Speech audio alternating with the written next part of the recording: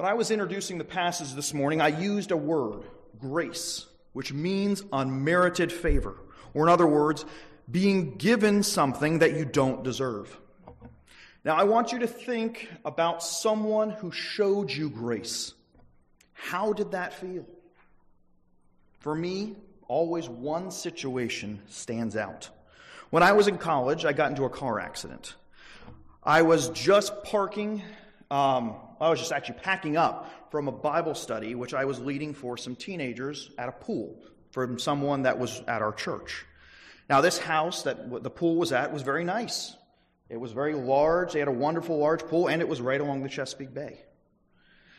Now, not only did they have all these nice things, they also owned a boat. When I got into my car and I started to back up, I did so without looking. And I slammed, instead of on the brake, onto the accelerator. And I ran straight into the boat. Not only did I damage my car, which on top of that I was borrowing from my parents, I damaged the boat as well. As soon as I realized what I had done, I realized I had to have two very difficult conversations in a matter of minutes. One with the owner of the boat and one with my parents. I knew it was coming. I had very little money in the bank, and I was going to have to use that to pay for everything, to repair the boat and fix the car. Yet in each conversation, first with the boat owner and then with my parents, each of them showed me a vast amount of grace. Neither of them asked me to pay for any of the damages caused by my horrific driving. Their concern immediately was not for their possessions, but for my personal safety. Not only not paying these damages, but showing that concern above their possessions showed me what grace really was. I deserved punishment, but instead I was shown mercy. In our passage this morning, in the midst of God's wrath upon humanity, we see him show grace to his faithful follower, Noah, by saving him and his family from a worldwide, earth-destroying flood. By God's grace, he calls Noah and he commands him to do his will. He provides for Noah in his calling, and he saves Noah and his family by providing an ark for salvation from the great wrath that he then pours out upon the earth. Not only were the people of Noah's day deserving of God's holy wrath, but we are as well. Yet because of God's love for humanity, he calls and commands people to do his will. By his grace, he then provides salvation and so much more, while still pouring out his wrath upon those he chooses and when he chooses. Throughout all of this, God continually shows his love and how he is just, not only in Noah's day, but now. Let's first look at how God, by his grace, calls people to do his will. We see this in chapter 6, verses 9 to 20. Now, last week, Pastor Mark preached on the context of our passage today, how the earth was corrupt and how a lot of things were going on. Sin was on full display. No one was living according to God's word. We see this repeated in verses 11 and 12 of chapter 6. The whole earth was corrupt, like a ravenous lion looking to devour anything that is holy. Instead of following God's command to fill the earth and subdue it, people filled it with violence and lawlessness. And because of this, God says he will destroy all living flesh on the earth, for the earth is in ruin. For as a mentor of mine was fond of saying, great sin requires great wrath. Many times we think about how wicked could these people have possibly have been for God to send his wrath upon them. How evil were their actions? Sometimes we even think there is no possible way that we could ever be even close to that bad. But hear me, humanity is no less wicked today than in Noah's time. We are all deserving of God's judgment. Yet verse 9 shows us that there was one man who was following God. A man who walked with God, meaning that he had a close relationship with him. A man who by his faith was seen as righteous. A man who was also seen in the context of his culture as blameless, meaning without fault in the eyes of his neighbors. And this is who God calls to do his will, Noah.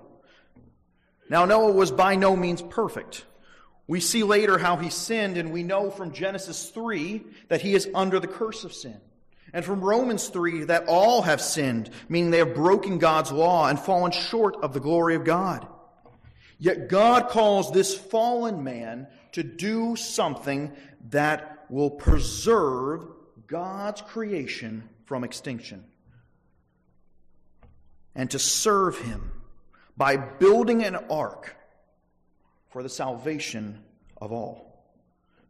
For God has made a promise to his creation, back in Genesis 3, that he would send a Savior to save his people from their sin.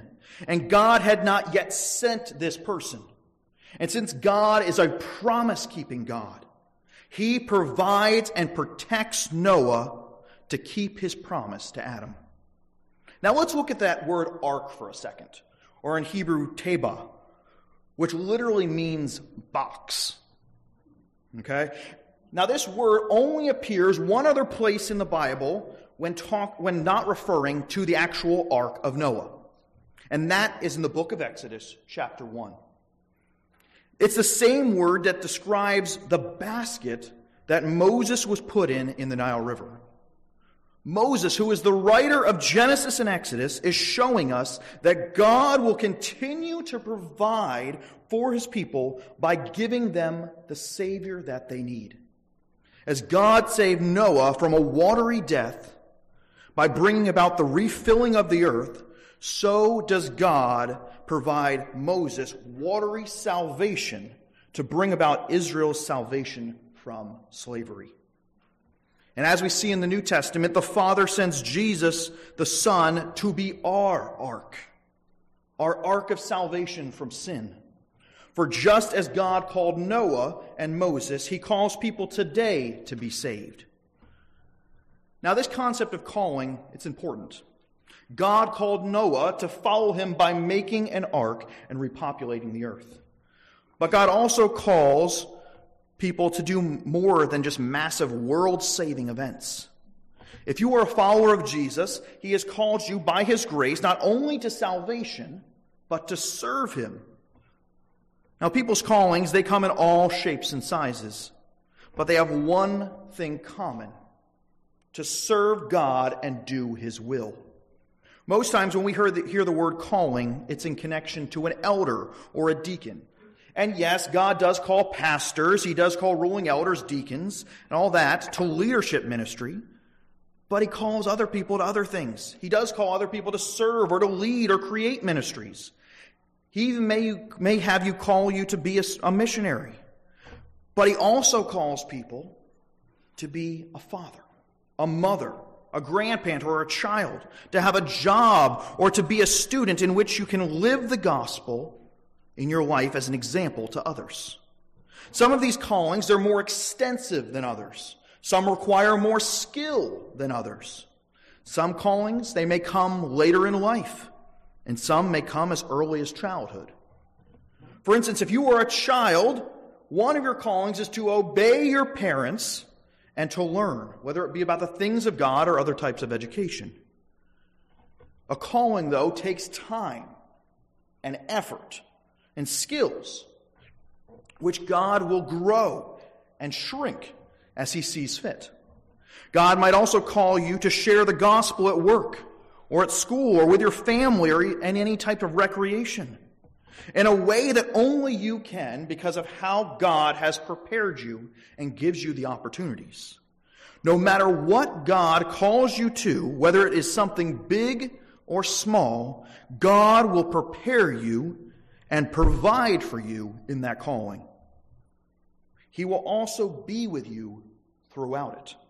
For you cannot do God's will without his aid.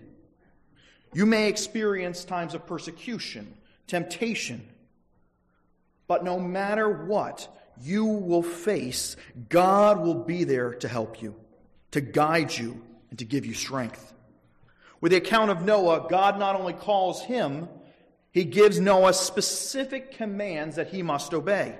We see this in verses 14 through 21 of chapter 6. God has called Noah to build an ark that is 400 feet long, 75 feet wide, 45 feet tall, and to be covered with a roof and sealed with pitch to make it watertight. Also inside the ark there are to be decks or different levels and rooms to separate Noah from the animals and to separate the animals from each other, as well as a door in the side to get in and out of. Now, this isn't the fullness of Noah's calling, though. It's just the building part.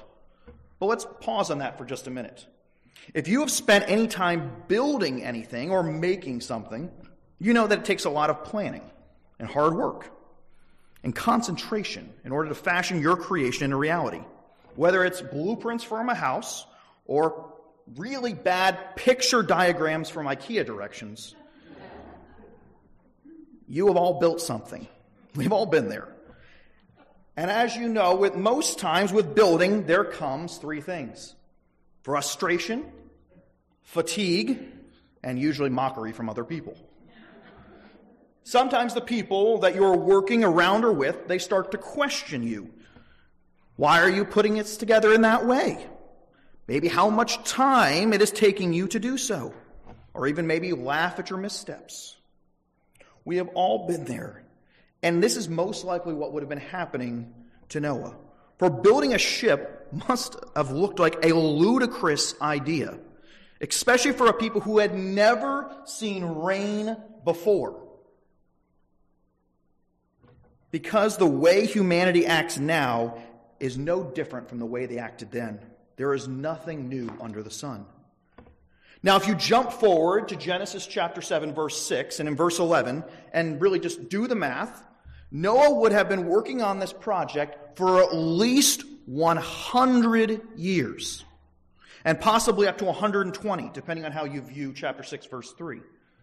No matter the case, Noah's calling was difficult. He had no carpenter but himself and his family, no contractor he could give the work to, no modern power tools, nothing that we see as vital today to even making a bookshelf, no less a humongous ark.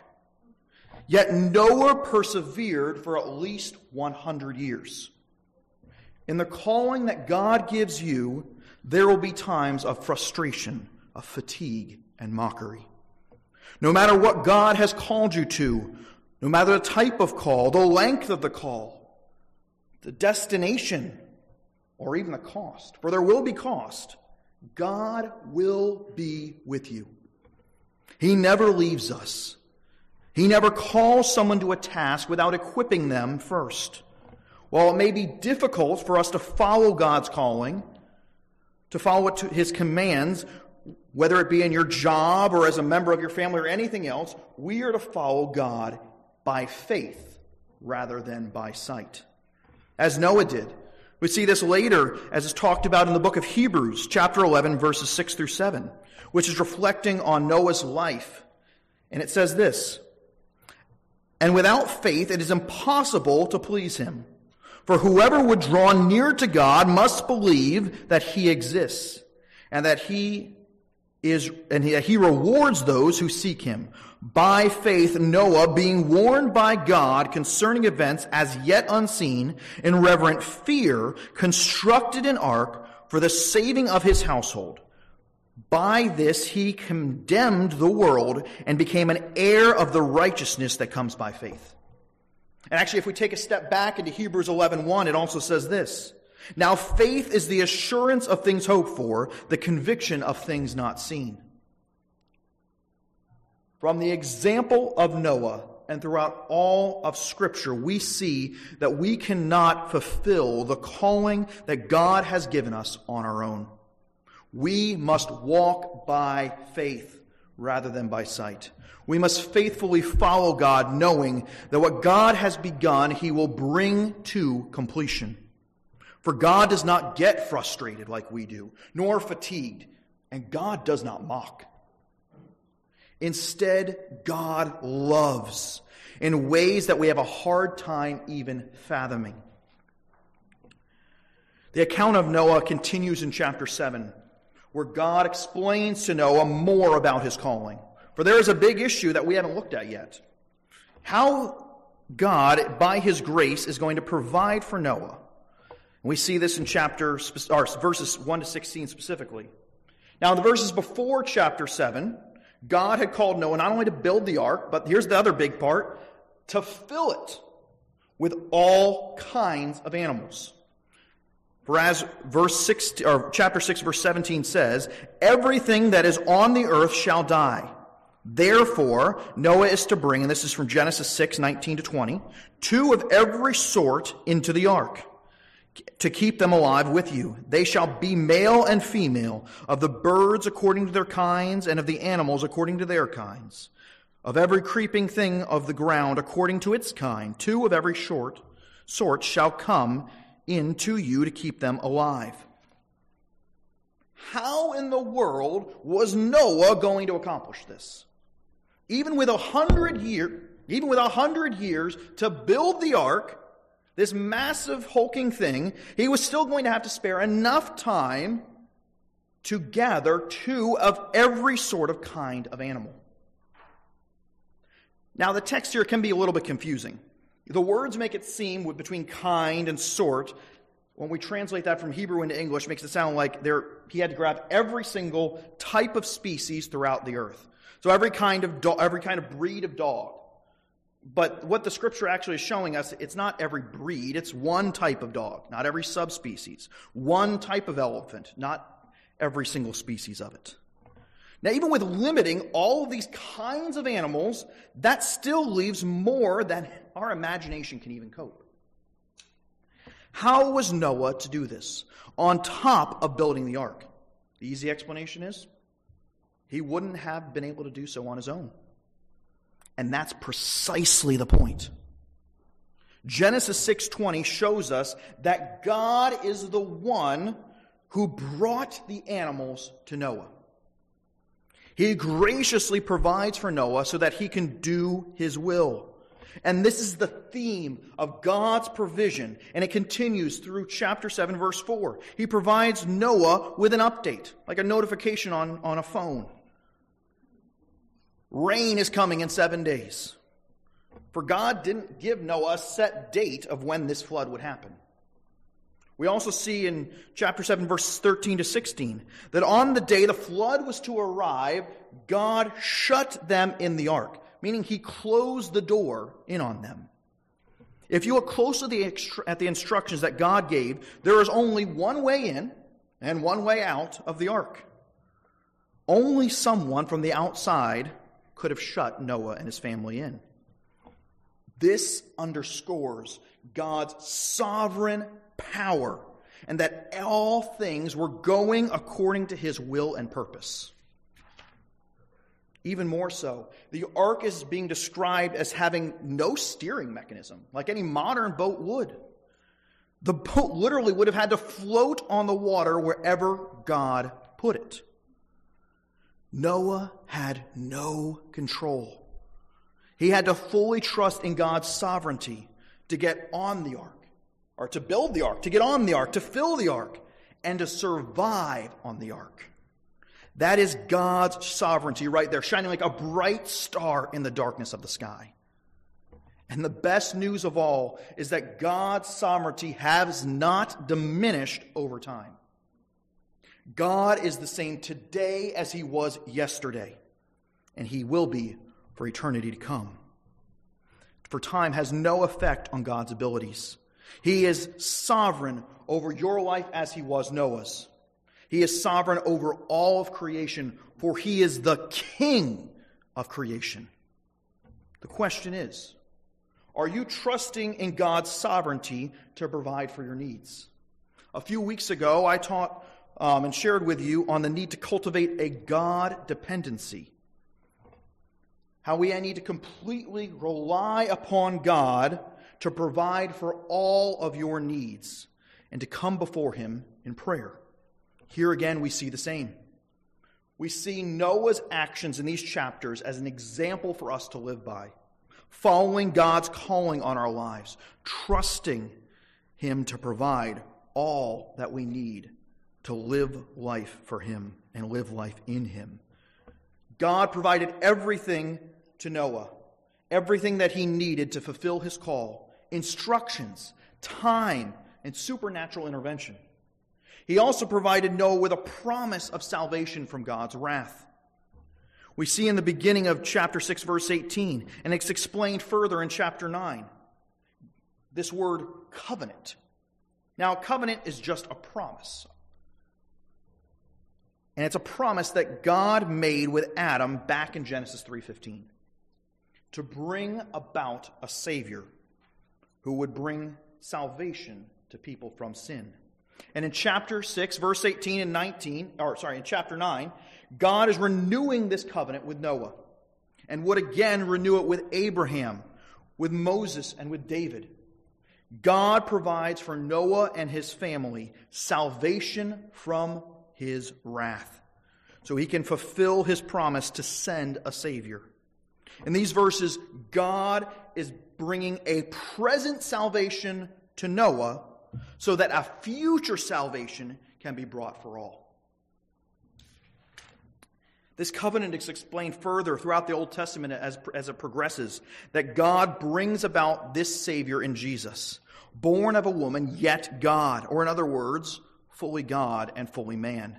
He sends Jesus the Son to come to earth to live a perfect, a sinless life according to the law, to die the perfect sacrificial death on the cross, and be risen from the grave on the third day, dying the death which we all owe, the death that we need, the death that we were, our punishment deserves because of sin, experiencing the wrath of the Father.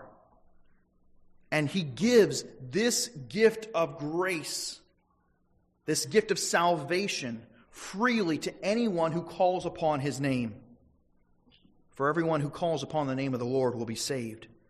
God's provision was wonderful in the days of Noah, and it is even greater now with the fullness of salvation of Jesus in His life, death, and resurrection. This morning, we have seen that God provided for Noah to fulfill his calling as well as salvation from God's wrath. Yet God does even more to provide than what we need just to be sustained. The more than we just need. He sustains Noah during the flood, which we see in chapter 6, verse 21 through chapter 7, verse 5. In 6:21, God commands Noah to gather every sort of food, all that was needed by his family, as well as all the animals. But where were they going to store all this food? How much was needed? Noah followed God's command, and God provided Noah enough food for his entire family and for all the animals. Exactly what was needed for them for the entirety of their journey. But God didn't stop there. Chapter 7, verse 2 and 3 says this: "Take with you 7 pairs of all clean animals, the male and his mate, a pair of the animals that are not clean, the male and his mate, and 7 pairs of birds of the heavens also, male and female, to keep their offspring alive on the face of the earth." God provided not only for the near present, but also for the distant future. God commanded Noah to bring an excess of clean animals, which would not only be used to eat, but for sacrifices to God. He provided in one sentence for all future sacrifices. God's grace, via His sovereignty, shines again in this passage, and it is as true today as it was then.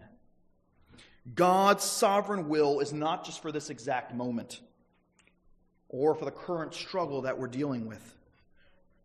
His will encompasses all of time, and His provision is just the same.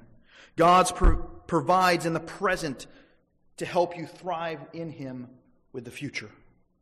God strengthens you now for what lies ahead. God provides again and again in so many ways. For example, if you are a follower of God, one of the reasons it's important to partake in the Lord's Supper when it's administered, for not only does it remind us of the sacrificial act of Jesus on the cross, it gives us strength for the present and future trials we face. God provides again and again, and He shows His love for His people. Therefore, we must trust in Him to provide, whether it may be large events or things that are small in nature. He will provide what is needed. For God's love and grace is full. Yet because of God's full of grace does not mean He is not just.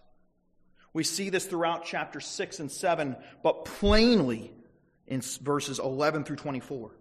For God has declared that because of the corruption on the earth, He will bring a flood of waters to destroy all flesh, which is the breath of life under heaven.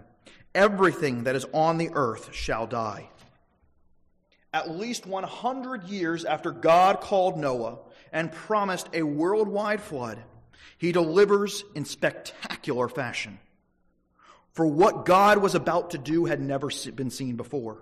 God brought down rain from the canopy of water in which He separated the sky on the second day. And He rose up water from around the land all over the earth.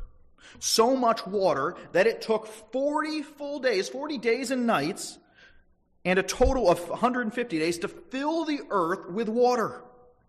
So high that the tallest mountains, and if you do the math, converting cubits into feet, was at least covered by 20 feet of water.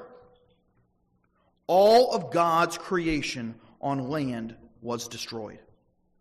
We see this in verse 21 and 23 of chapter 7. It says this, "And all flesh died that moved on the earth, birds, livestock, beasts, all swarming creatures that swarm on the earth, and all mankind. Everything on dry land, in whose nostrils was the breath of life, died. He blotted out every living thing that was on the face of the ground, man and animals, and creeping things, and birds of the heavens. They were blotted out from the earth. Only Noah was left, and those who were with him in the ark." God's wrath was thorough. Nothing on the land except the ark was left alive. Now, let me pause here for a moment. Why did God destroy everything? All plants, all animals, and people. How was that fair to them? Didn't God only tell Noah and his family? And why didn't God command him to save as many people as He could? Or to make an ark big enough to save all of humanity? The simple answer is, every single person on earth, from Adam to now, is guilty of sin, which is the punishment is death, and eternal separation from God. So they were guilty, and God chose to execute His wrath.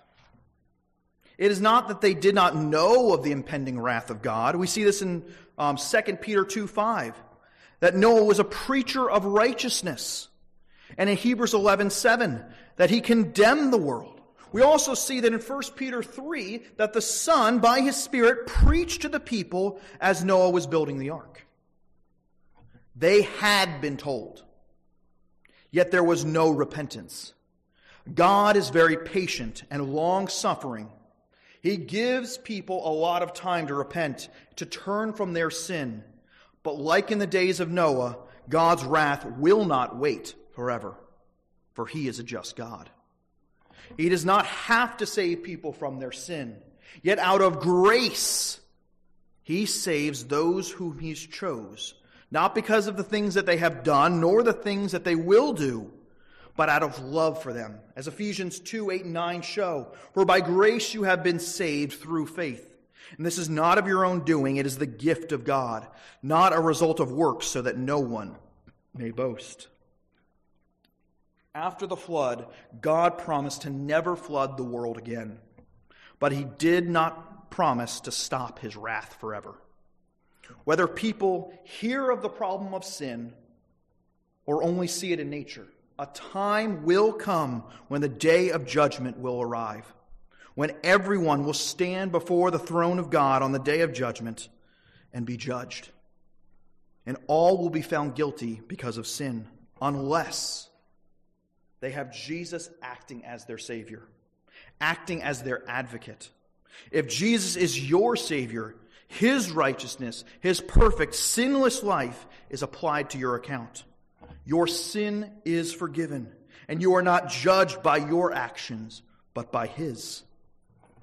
This is an act of grace, a gracious gift to humanity, which He promised back in Genesis 3. Everything continues to point back to this chapter and to that verse.